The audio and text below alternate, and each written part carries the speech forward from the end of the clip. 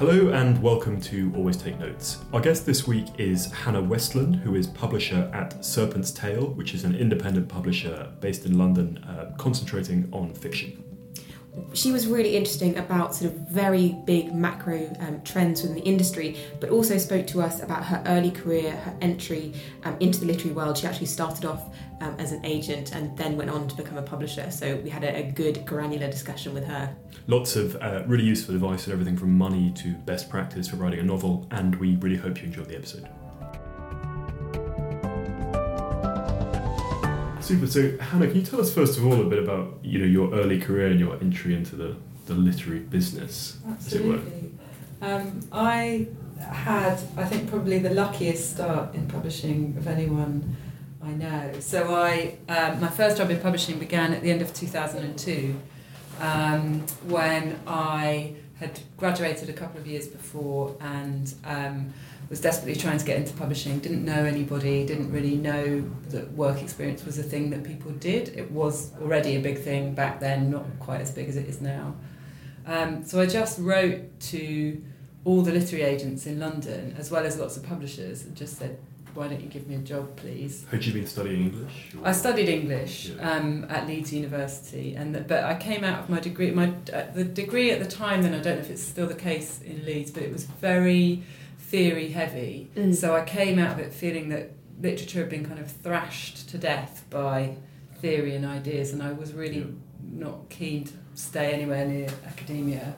So it took me a while to get that out of my system. I went and travelled the world and read loads of novels and rediscovered my love for them, basically. Yeah, I can read a novel for like 6 months. It's funny. It sort of works for some people, but for me, it really wasn't how I wanted to engage with literature. So it was a good lesson, really, in knowing that if I wanted to work with books, it was not going to be on the academic side. Yeah. And do you sort of have more of a draw towards being an agent or going to publishing, or just at the time it was just whatever foothold I can get, and I didn't really know agents existed until I started trying to find out how the industry operated, because they were sort of, I suppose sometimes people still think they're quite shadowy, but then lots of them didn't even have websites, and it was really hard to find out about them.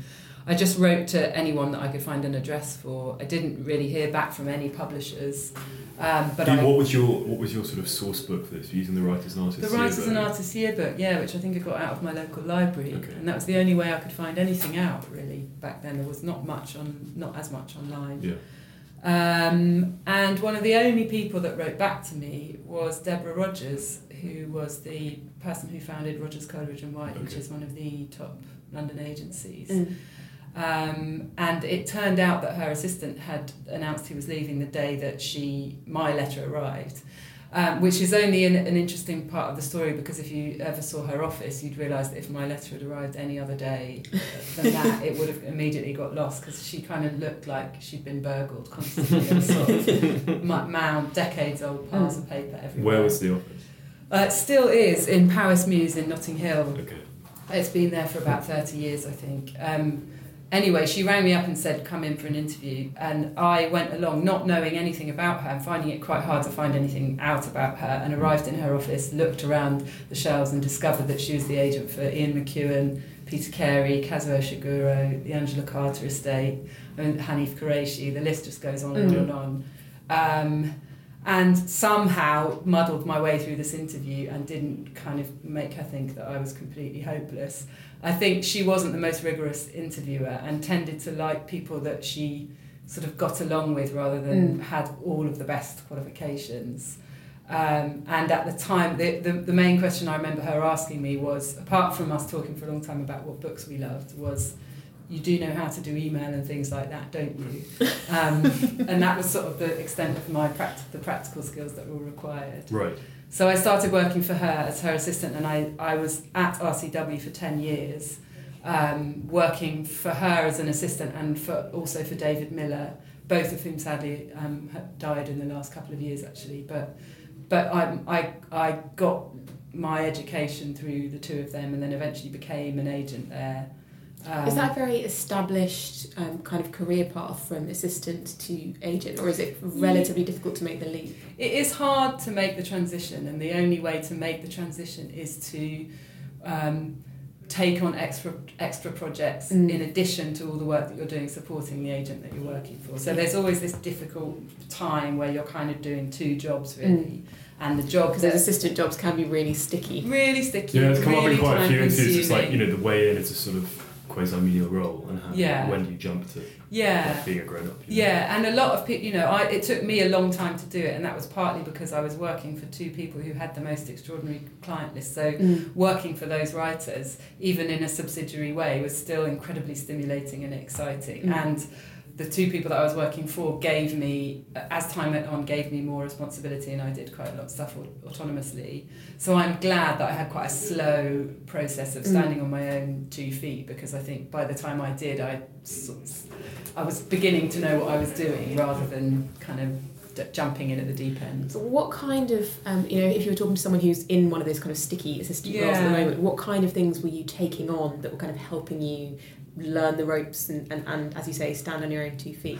I suppose very often it was, you know, we were getting tons of stuff in all the time, unsolicited manuscripts, and we would, as assistants, we would often be the first people that were sifting through those things and finding them, and very often our senior colleagues wouldn't really have time to engage with them unless they were clearly really good straight away, or they kind of had something that was going to make a direct line to them.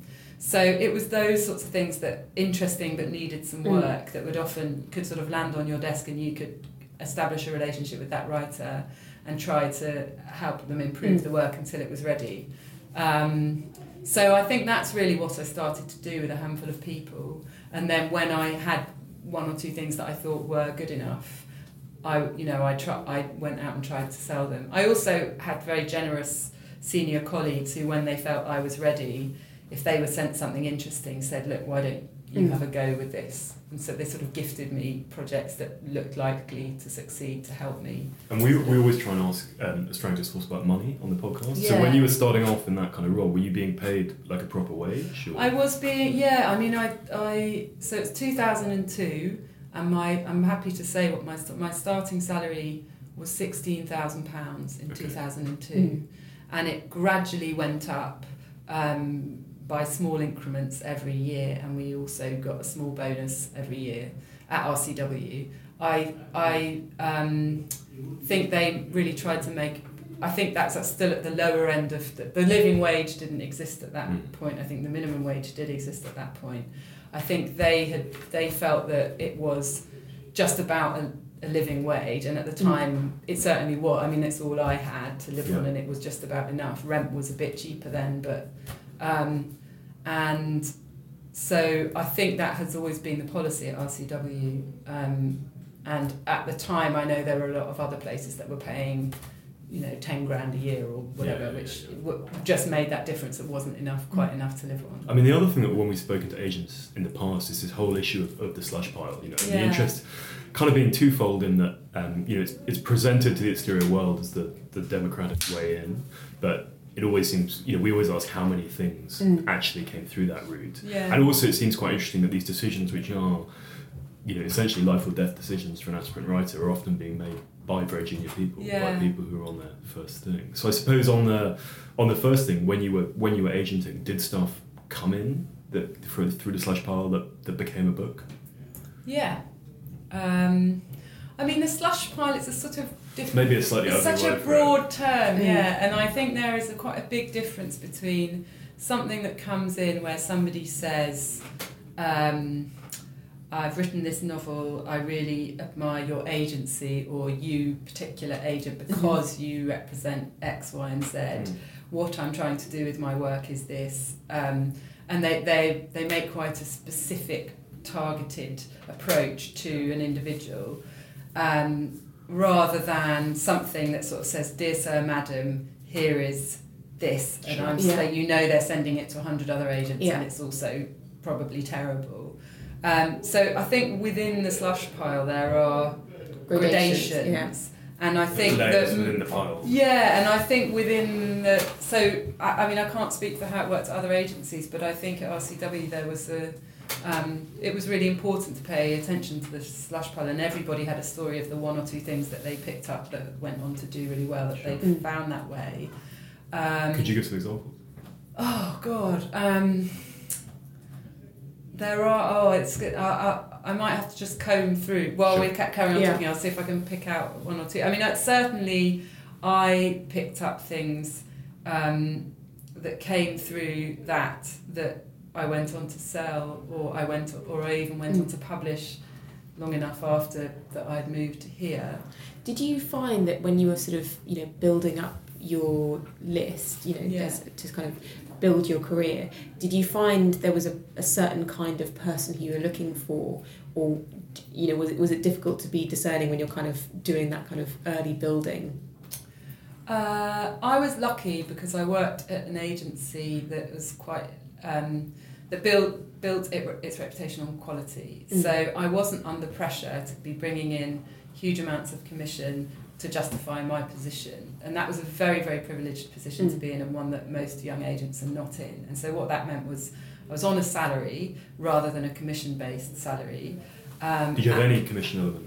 No, and I was only ever really a junior agent there, so that might have changed if I'd gone on further, and it would be well worth you talking to somebody who's there now, because it may have changed. But so really my remit was to go out and find young writers who would hopefully end up being the next generation of McEwan, Ishiguro, etc. And there was an awareness at the agency that those people wouldn't necessarily command big advances at the beginning of their careers. So I could focus on really high quality projects, whether they be fiction or non-fiction. I definitely realised quite quickly that trying to do fiction alone, which was sort of my original passion and my main sort of reading area, was going to be quite hard, because it takes people a long time to write novels, it takes quite a long time to edit novels, it takes a long time to polish them and make them feel ready to be published, whereas a non-fiction proposal can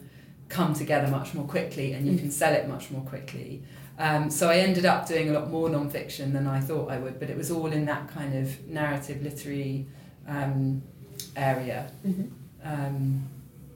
Yeah, so and you eventually left there and ended up coming here. How did that change come about? Had you wanted to come to publishing? Had you sort of done with being an agent? It's funny because it's hard to remember exactly what I wanted when I first started out and got my first job. I think, like most people trying to get into publishing, if I could say what my dream job would be, it would be to be a commissioning editor on a literary list, publishing literary fiction. But when I landed at RCW, I was so happy there and so interested in the way they worked that I kind of let go of that idea and was quite happy with the idea of being an agent for most of my career, if not all.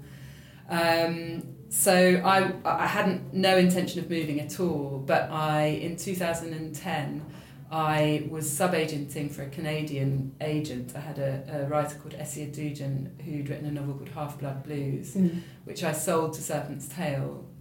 Were you still at RCW? I was an agent at RCW. One of the things we did was work with some American and Canadian agents selling their books into our markets, which most agents do. Anyway, that book ended up being shortlisted for the Booker Prize, shortlisted for the Orange Prize. It won the Giller Prize in Canada. It was translated into about 15 languages, so it's a huge success. And that all kind of happened at Serpent's Tail. At the end of the year of that happening, their publisher left. And so they were looking for a new publisher. So Andrew, my boss, I'd sort of landed on his radar at the right time. So he just approached me and said, why don't you apply for this job? And I was really shocked because I thought, you do realise I've never worked in a publishing house. I've never been an editor, let alone a publisher. I'm clearly not qualified to do this job. And he said, well, why don't you apply and let's see what happens. And it was a challenge I couldn't really say no to, even though I was really quite happy in my job at the time. So I went ahead with the process thinking, well, if I get this job, I'm not really sure if I want it or not, but if I get it, I can't possibly turn it down because it's such an incredible opportunity. And if it all goes horribly wrong, well, maybe it will, but if I don't do it, I'll always wonder what it would have been like. Is it very unusual for agents to go on to become publishers or publishers to become agents? What's the kind of relationship between the two? It's more common to go the other way around. Yeah, we thought that was right. Yeah, so it's, although that's changing a bit, I think. So it used to be that publishers would have a long, successful career in publishing, and then when they got a bit older and they wanted a slightly freer lifestyle, not lifestyle, but working certainly in a big corporate publishing house can be very, your time is sort of much more constrained. And an agent, you can kind of define what you do and how you do it much more in your own terms.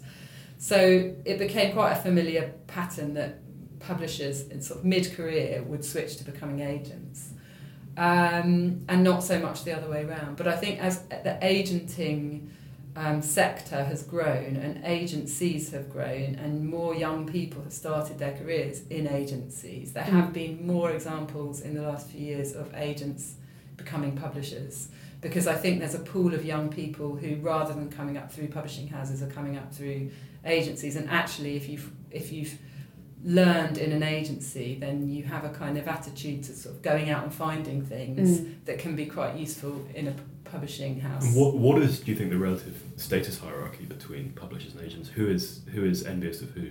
Oh, it's interesting, because I think it sort of cuts both ways. Okay. And having been on both sides of the fence, I think there are resentments on both sides. I thought it was quite interesting, I think, that the extent to which publishers can be quite judgmental of publishers can think that agents don't do as much work as them. Okay. And that's because the work of agents, a lot of the work of agents is largely invisible. It doesn't result in a book that you've produced at the end of the process of all the work that you've done, even though you can claim a role in that book. And also, a lot of the work that you do as an agent is carry around the different sort of pressures and problems and pitfalls of about 60 different writers in your head all of the time, and that you're the first port of call for that person. So there's a sort of mental load that goes with being an agent, but that's largely invisible to anyone else. And I think publishers can be not quite as aware of that as they might be. And again, on the financial side, how do they pay in publishing and agenting? How does I suppose with agents the potential earnings are unlimited, and that's one of the great appeals of agency. Because of the commission. Because of the commission, yeah. So if you focus on selling really commercial books, or occasionally literary books hit the jackpot, but mostly if you want to make real money, then you're going to be looking at selling really commercial books, whether they're celebrity driven or just in very commercial genres. You can make a lot of money. In a publishing house, even if you get right to the top of you've got to get right to the top of the corporate tree to be earning in the hundreds of thousands, I suppose. Anyone else I can't speak to what the corporate pay structures are like. Certainly here, I think we have a really quite a fair structure of how people are paid, and there isn't a huge gap between the person at the top and the person at the bottom.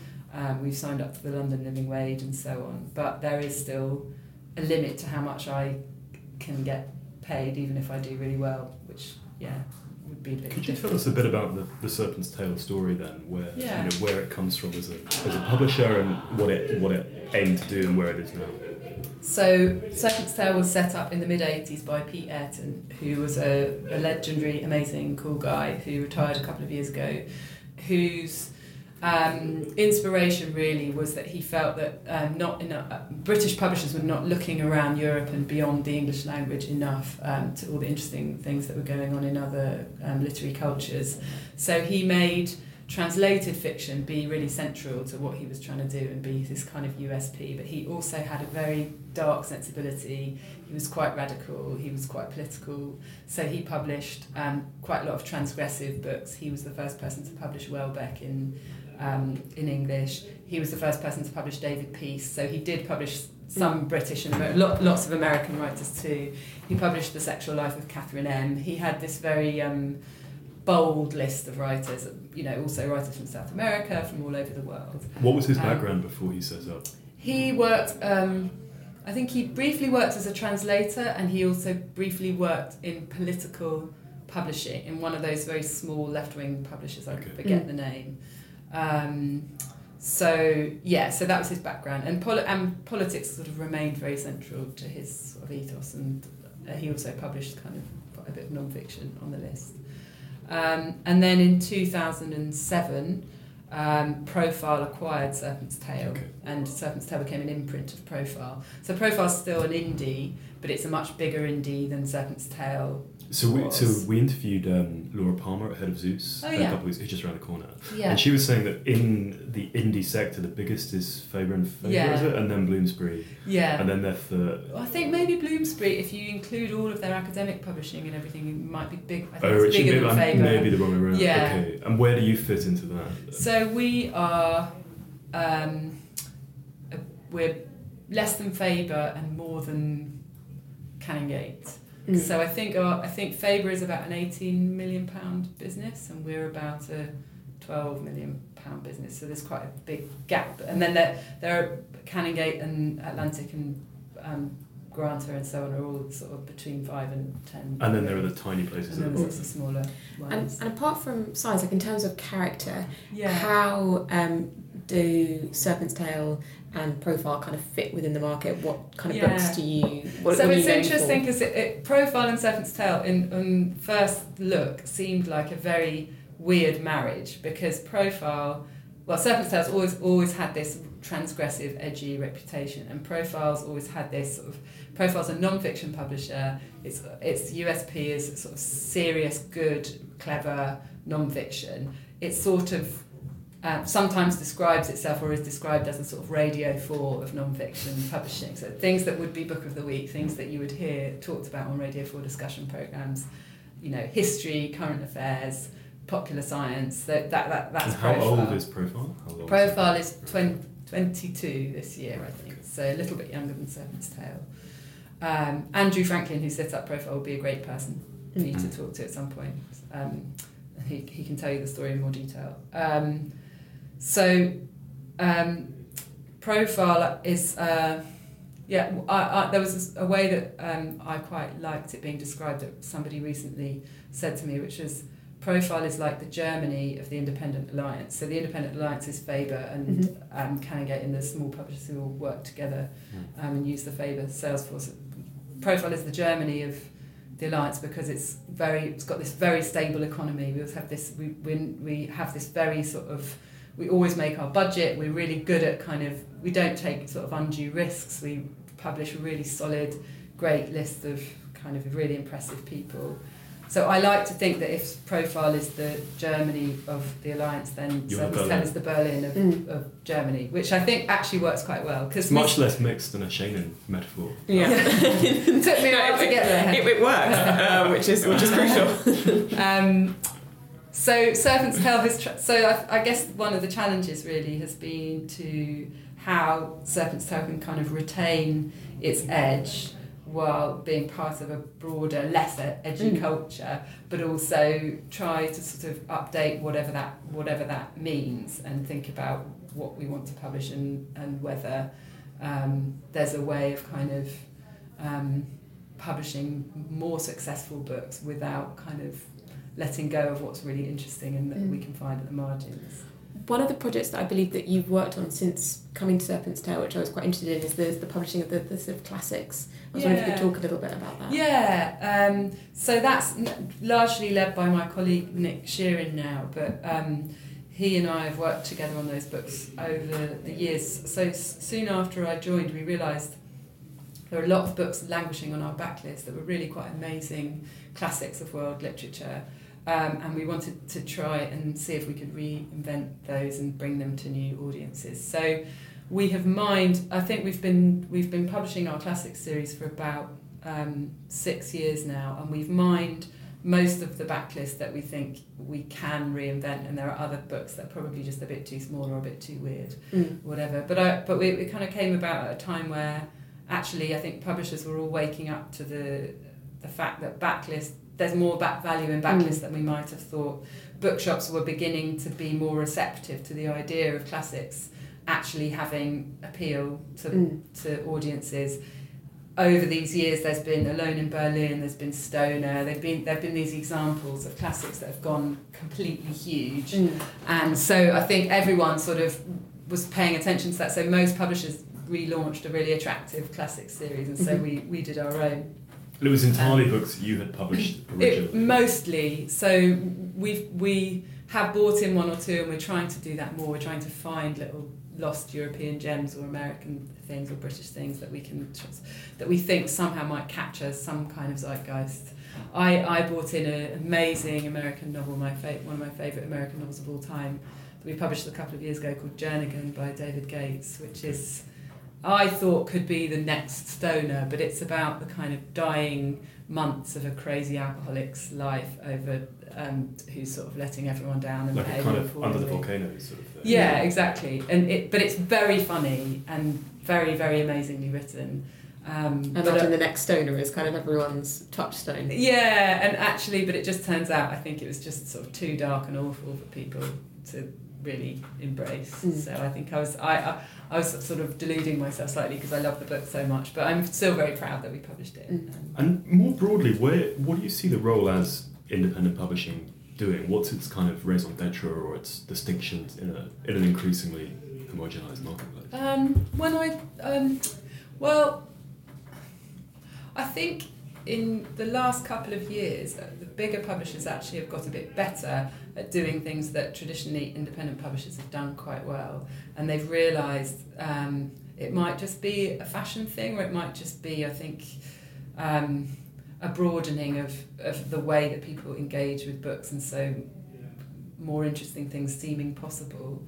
But I think independent publishers used to be, in a way, one of the only places where you could take risks on books that didn't seem obvious, because you had some belief that not just that there would be a small market for them, but then there might actually be a bigger market out there for them that you're sort of trying to find.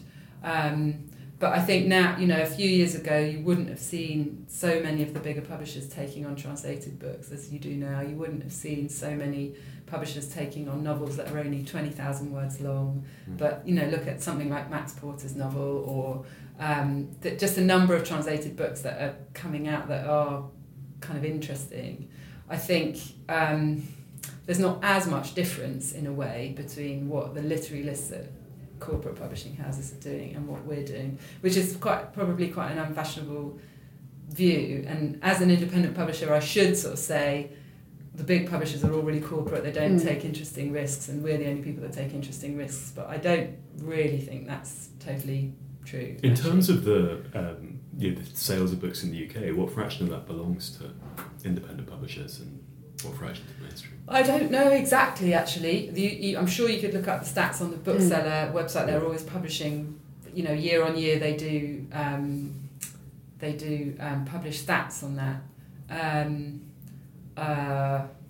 So I couldn't say, but I think we have a much healthier share of the market than in, say, America, where it feels like they really are the huge behemoths, and then there are kind of some very tiny, interesting presses, but it's really hard for anything sort of medium size there to survive. In terms of kind of bigger picture stuff, so what is the industry in the UK becoming more kind of American, or is there kind of a resurgence of independence and a kind of, it seems like Serpent's Tail have really, done incredibly well and had some really high profile successes recently, the Essex Serpent and so on and so forth. Which way is the UK market going, in your opinion? I think we're in a better place than we were a few years ago. I think the resurgence of Waterstones has been enormously important. What's happened there? So a few years ago, before James Daunt was appointed to run the chain, it had just kind of gotten worse and worse and worse, and was having been really such an important relationship, certainly for all of publishing, but it was the main chain that if you were publishing anything kind of literary, you needed support from Waterstones, otherwise it was very difficult to kind of make up a print run. And that situation had become the chain was in terrible financial trouble, and then when James Daunt was appointed to run it, it took a while. It took kind of 2 or 3 years of him kind of turning the shops a bit more into like Daunt shops, but not like Daunt shops, because those are dependent on being only in very kind of wealthy neighbourhoods and catering to a very literary crowd. There aren't enough Notting Hills to go. No, exactly. And so now I think that even though lots of, there is always frustration that they don't support as many books as you would like, it feels as if their stores are really working. They've redesigned them. They support good books, but they don't try and support too many things. And they've just kind of got it right. And we have a very good relationship with them. I think it's fair to say that Waterstones are also quite sympathetic to independent publishers. So in some ways, there is not an advantage, but it doesn't feel like a disadvantage being an independent publisher in terms of whether Waterstones will pay attention to your books. We certainly, the success of The Essex Serpent was to do with many, many things, but the support of Waterstones was really the absolutely crucial thing. Could you tell us a bit more about that book and where it came from and how it all worked? So it was Sarah Perry's second novel, and her first novel we published in 2014. And that did really well. That was won several awards, didn't it? Well, it did. We were really, really pleased with how it did. It was longlisted for the Guardian First Book Award. It won the East Anglian Book of the Year. And it was very, very well reviewed everywhere. It got people like Sarah Waters and John Burnside to saying it was one of the best debuts they'd read in years and so on. And Waterstones picked it for their, at the time, book club, the summer book club that they used to do, they no longer do. So for a very beautiful, quite quiet book, we were really pleased with how well that we'd done with it. But it was by no means a bestseller. Established her nicely and so on. So then when she wrote The Essex Serpent, which was clearly a much bigger and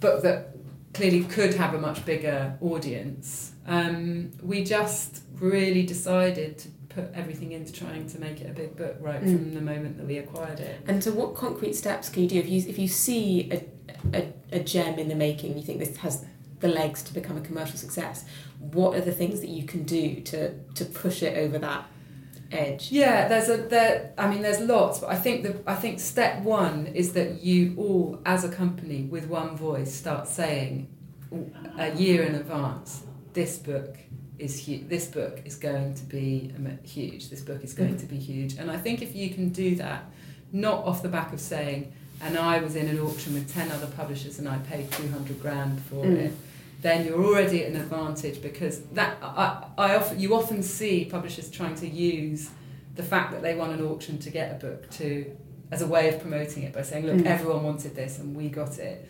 I always think that when you see that, you think they've got hundreds of thousands of pounds riding on this book, they're terrified, they've got to make it work. But when you don't have that, people just know that you're telling the truth. Cause there's no financial incentive for you to big up a book. Yeah.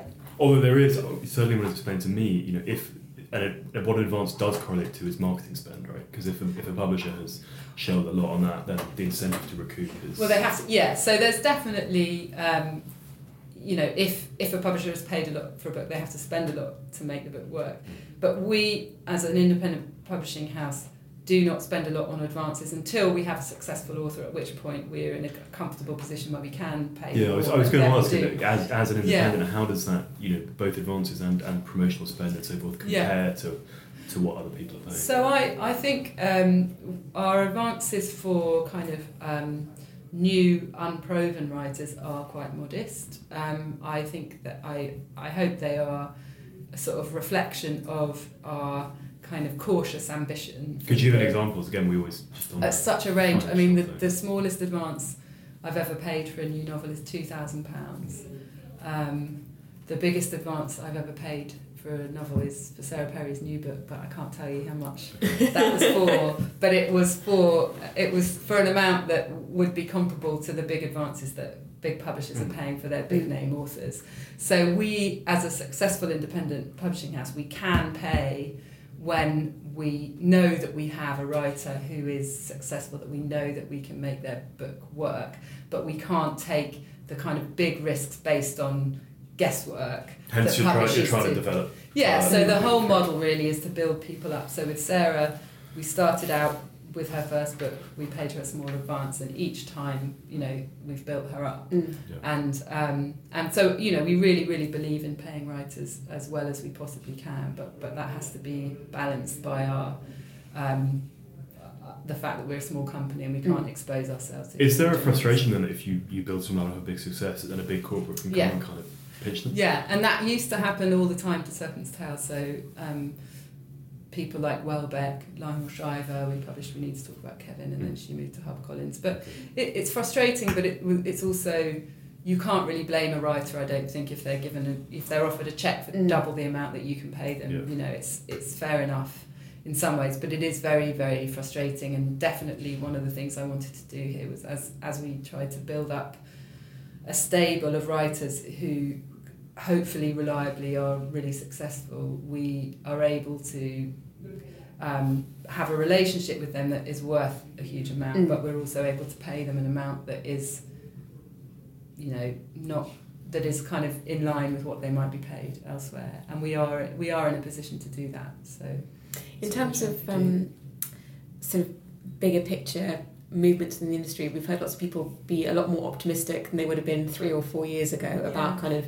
ebooks versus you know, physical books, and the kind of changes in consumers' attitude, you know, just to books as objects. Do you have any sort of views about that as an independent in terms of, you know, how you design your books? Yeah, so you're absolutely, a few years ago, everybody was saying ebooks are going to, you know, eat us and we're never going to be able to survive. And actually things have stabilised. So in certain areas, ebooks can be a really, really big part of sales, and in others they're really still a very small part.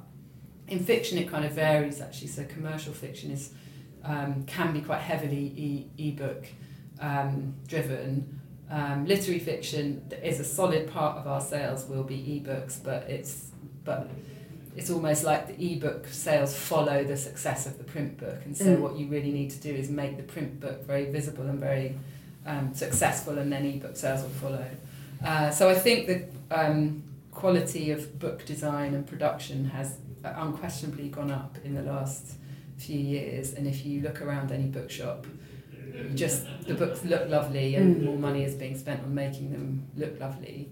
And you know, The Essex Serpent is a good example, I think, of a book that it felt people talked about in all the different things that we were hoping people would talk about. One of the things that people talked about was the jacket, and how it sort of looked like a gift to give to people. It sort of gave itself as a gift to people, because it kind of looked like that's what you wanted to do with it, and that was a really key part of its success.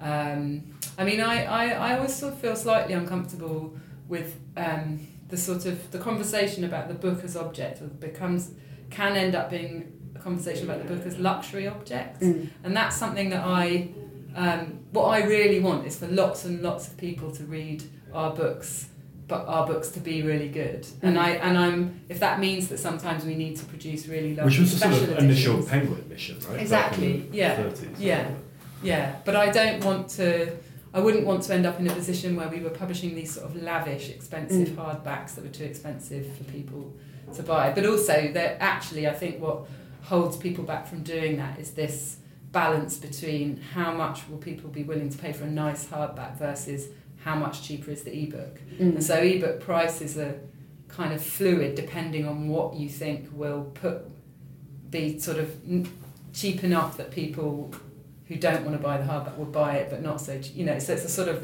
balance between the two. And how does the fiction non-fiction split work for you? What fraction of your business is that? So actual Serpent's Tail non-fiction is a very small part of our list. So we publish sort of 3 or 4 books a year on our list that are non-fiction, which have historically tended to be political or popular culture, and still kind of in that area. So last month we published a really great book by a guy called Matthew Collin called Rave On, which was he wrote a book for Serpent's Tail in the 90s about the rave scene and how the rave scene started in the UK, and this was a book about what's happened after 30 years and how rave culture's gone global and become $1 billion industry. So there's a sort of natural non-fiction book for us to do. But the profile business is almost entirely non-fiction. Okay. And I would say Serpent's Tail it depends on the kind of year we have, whether we have a huge bestseller or not. But did they want to acquire Serpent's Tail so that they had a fiction game? Yeah. And it was much not easy, but to acquire an established business rather than to try and set it up completely from scratch was easier. And do you take submissions direct? Yeah. Okay. Because again, I think when we spoke to Laura, they said they did do that, but again, that's something she said that a lot of big commercial publishers don't do. Yeah. I think a lot of them in recent years have done like a month where they open their doors and say you can submit, and I guess maybe for them they're bigger, they have a more famous name, so they would get loads more. We get quite a lot, but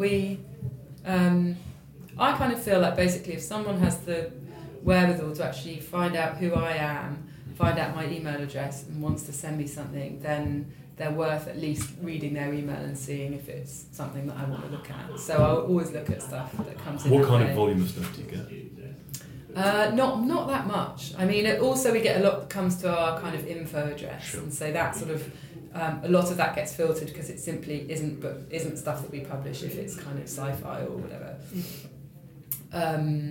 But I've in the last couple of years I've picked up 2 writers who were publishing who just wrote to me direct and said. Who are they?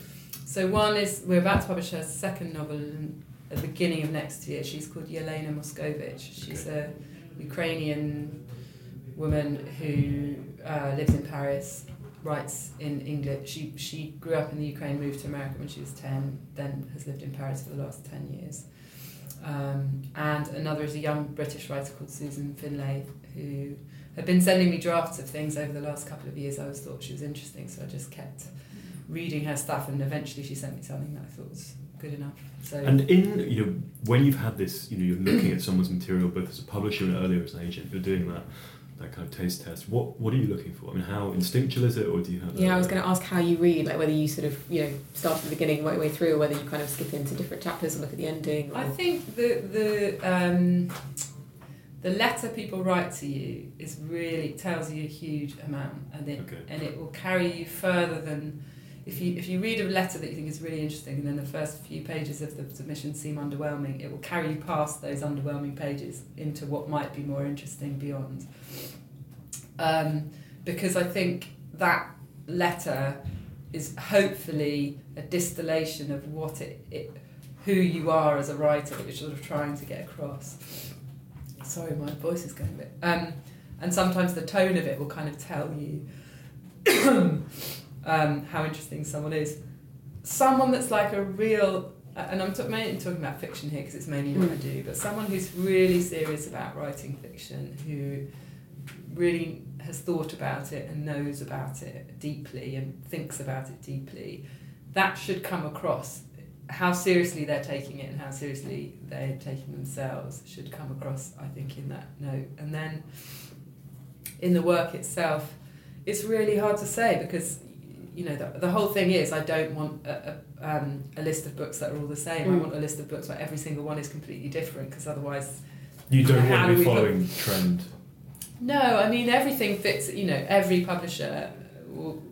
One of the ways when you're making a decision about what to publish, you'll say to yourself, oh, this is a bit Hilary Mantel, except it's also a bit this, and it's a bit that, and it's a bit that. So you're always making comparisons and following things that have gone before, but you're also always trying to say, but it's different, and this is why. So there's a kind of quality of. It's so hard to say what you're looking for. It's probably, I bet nobody ever gives you a sufficiently good answer. And on the debate in broader fiction writing circles between people who plot out a novel, who plan it, and those who kind of plunge in, do you have views on that? I've come across writers who do it every single different kind of a way, and I couldn't say that one way is good and one way is bad. It's just completely subjective. I've got a writer who writes full drafts of things, then rereads the draft and then bins it and starts writing again. So it's sort of in her head, but not the kind of original draft is not holding her back, and that's fascinating. To work. That's so interesting. I've got another writer who says that she'll spend 3 or 4 years with an idea in her head and it will kind of keep, but she won't write anything down, and then finally it will be there enough that really in a matter of months the whole thing will be written, but it's been spending years kind of percolating in her head.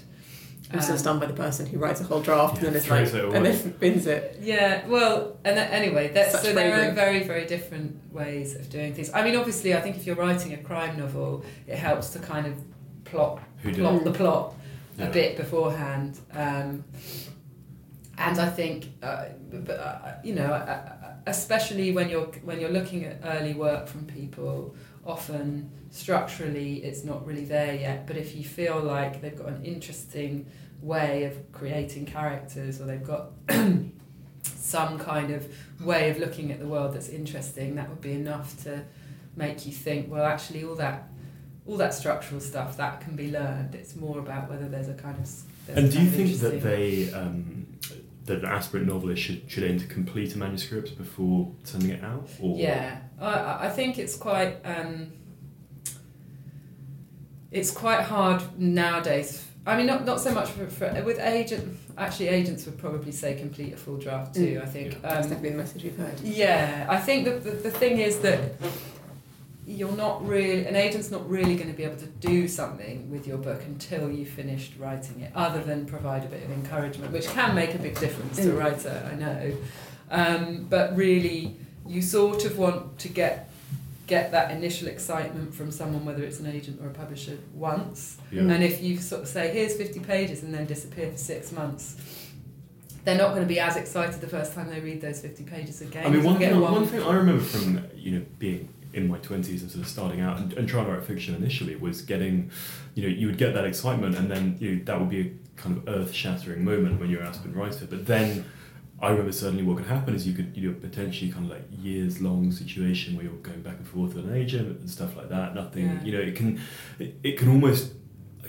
I hesitate to use the word exploitative, but because people are it's so emotionally charged, right, for the people involved. I think that's right. You can also, you can end up in situations where someone's expressed early interest, then you come back with a whole draft, they're kind of not so keen, but they sort of feel obliged to provide some notes, but maybe those notes take a long time to come because they're not as excited, and then you get frustrated, and then, so I think the more work you can present that's more as close to being potentially ready to go as possible, the better, because it's going to be the most honest appraisal. Yeah. And I think what I came away from was it's ultimately a professional relationship, right, that you have with that. I mean, do you have a view on creative writing courses and things like that as well? So I think they can be incredibly helpful for people who need structure and support. Some writers really need that and some writers don't. So I think if you are if you need that and you sort of want a process that's kind of make you carve out time in your life to get further along with your writing, then they're really good. I think there are some people who are really good at teaching writing and some people who are probably not as good. I don't think that they can necessarily... I think probably a lot of people who are never going to be successful writers do creative writing courses, and that is perhaps a bit suspect. On the other hand, I think lots of people who are teaching on these courses are just trying to get by because they're not making enough it's the from classic their writing. Thing, right? The top practitioners aren't necessarily going to be the ones teaching. Yeah, well, but also that, if you're only earning tiny advances from your books and you need to supplement your income, then maybe you'll teach, and maybe the people that you'll teach, you'll know that they're not that good. But that Hanif Qureshi comment where he was writing about some description?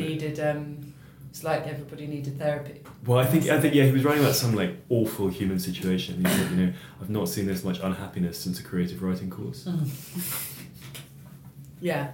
It is an interesting phenomenon, because when I first started out in 2002, there were not that many. Yeah. There was UEA and Glasgow and Manchester. There were a few, but there weren't. Now it feels like every university has one. Yeah. And I think they are a sort of solid money-making operation for universities, but that sometimes that can genuinely be a really great path for a writer. I have found people through going to those courses and talking to the students, and that's worked out well for me. But I've also spoken to a couple of writers who've really not only enjoyed the courses, but then have found kind of like the writing group that that's really sustain them and help them. Yeah. a sort of final thing, the whole conversation about diversity in publishing and stuff like that. I mean, I think, you know, what Cassie and I find interesting is, and part of the reason we do the podcast is, you know, no one ever explains how it all works to you, and it is a kind of confusing world to try and get into. You know, as you say, there's more information now on the internet than there was. How do you see that conversation and that piece evolving in terms of, you know, the democratizing the ways in? Yeah. So what I've been trying to do really over the last couple of years is just sort of listen as much as I can to what people are saying, the problems and the obstacles, and the limitations and the shortfalls are, because I think it's really interesting how many people are standing up and saying, actually, I found publishing really intimidating or unwelcoming, and if you're a person of colour and there's nobody like you around you, that's very difficult, and so on. And I think trying to really listen to that and think about how that can be addressed is really, really important. As a small company, it's quite... so we've always had a very, very good internship scheme, which is fully paid and two-month placements for graduates. And we've always sought to find people that are from as diverse a range of kind of applications and backgrounds as we can. And I think we were quite ahead of the curve in doing that. And I think now all publishers are really waking up to trying to they're launching all kinds of different schemes. Yeah. Because we're quite small, we can't, there's not much sort of there's not really like a big company-wide initiative we can do on the scale that PRH and people are doing, sort of changing their, or sort of running much bigger kind of schemes that bringing in new people into their workforce. But I think our internship scheme has always been good, and I hope will continue to bring interesting people to us and help those people who've gone on to have jobs elsewhere. I realise I have one other question actually unrelated. The future of literary fiction, you know, this is the other thing that's come up. You know, where is that, as a publisher that concentrates on novels and so forth, where do you see that going, and is it even a useful term to be using? So there was the report recently that said literary writers are not making any money anymore, I think, that was funded by the Arts Council. And there've been a lot of scare pieces over the past sort of 6 months, year. Yeah.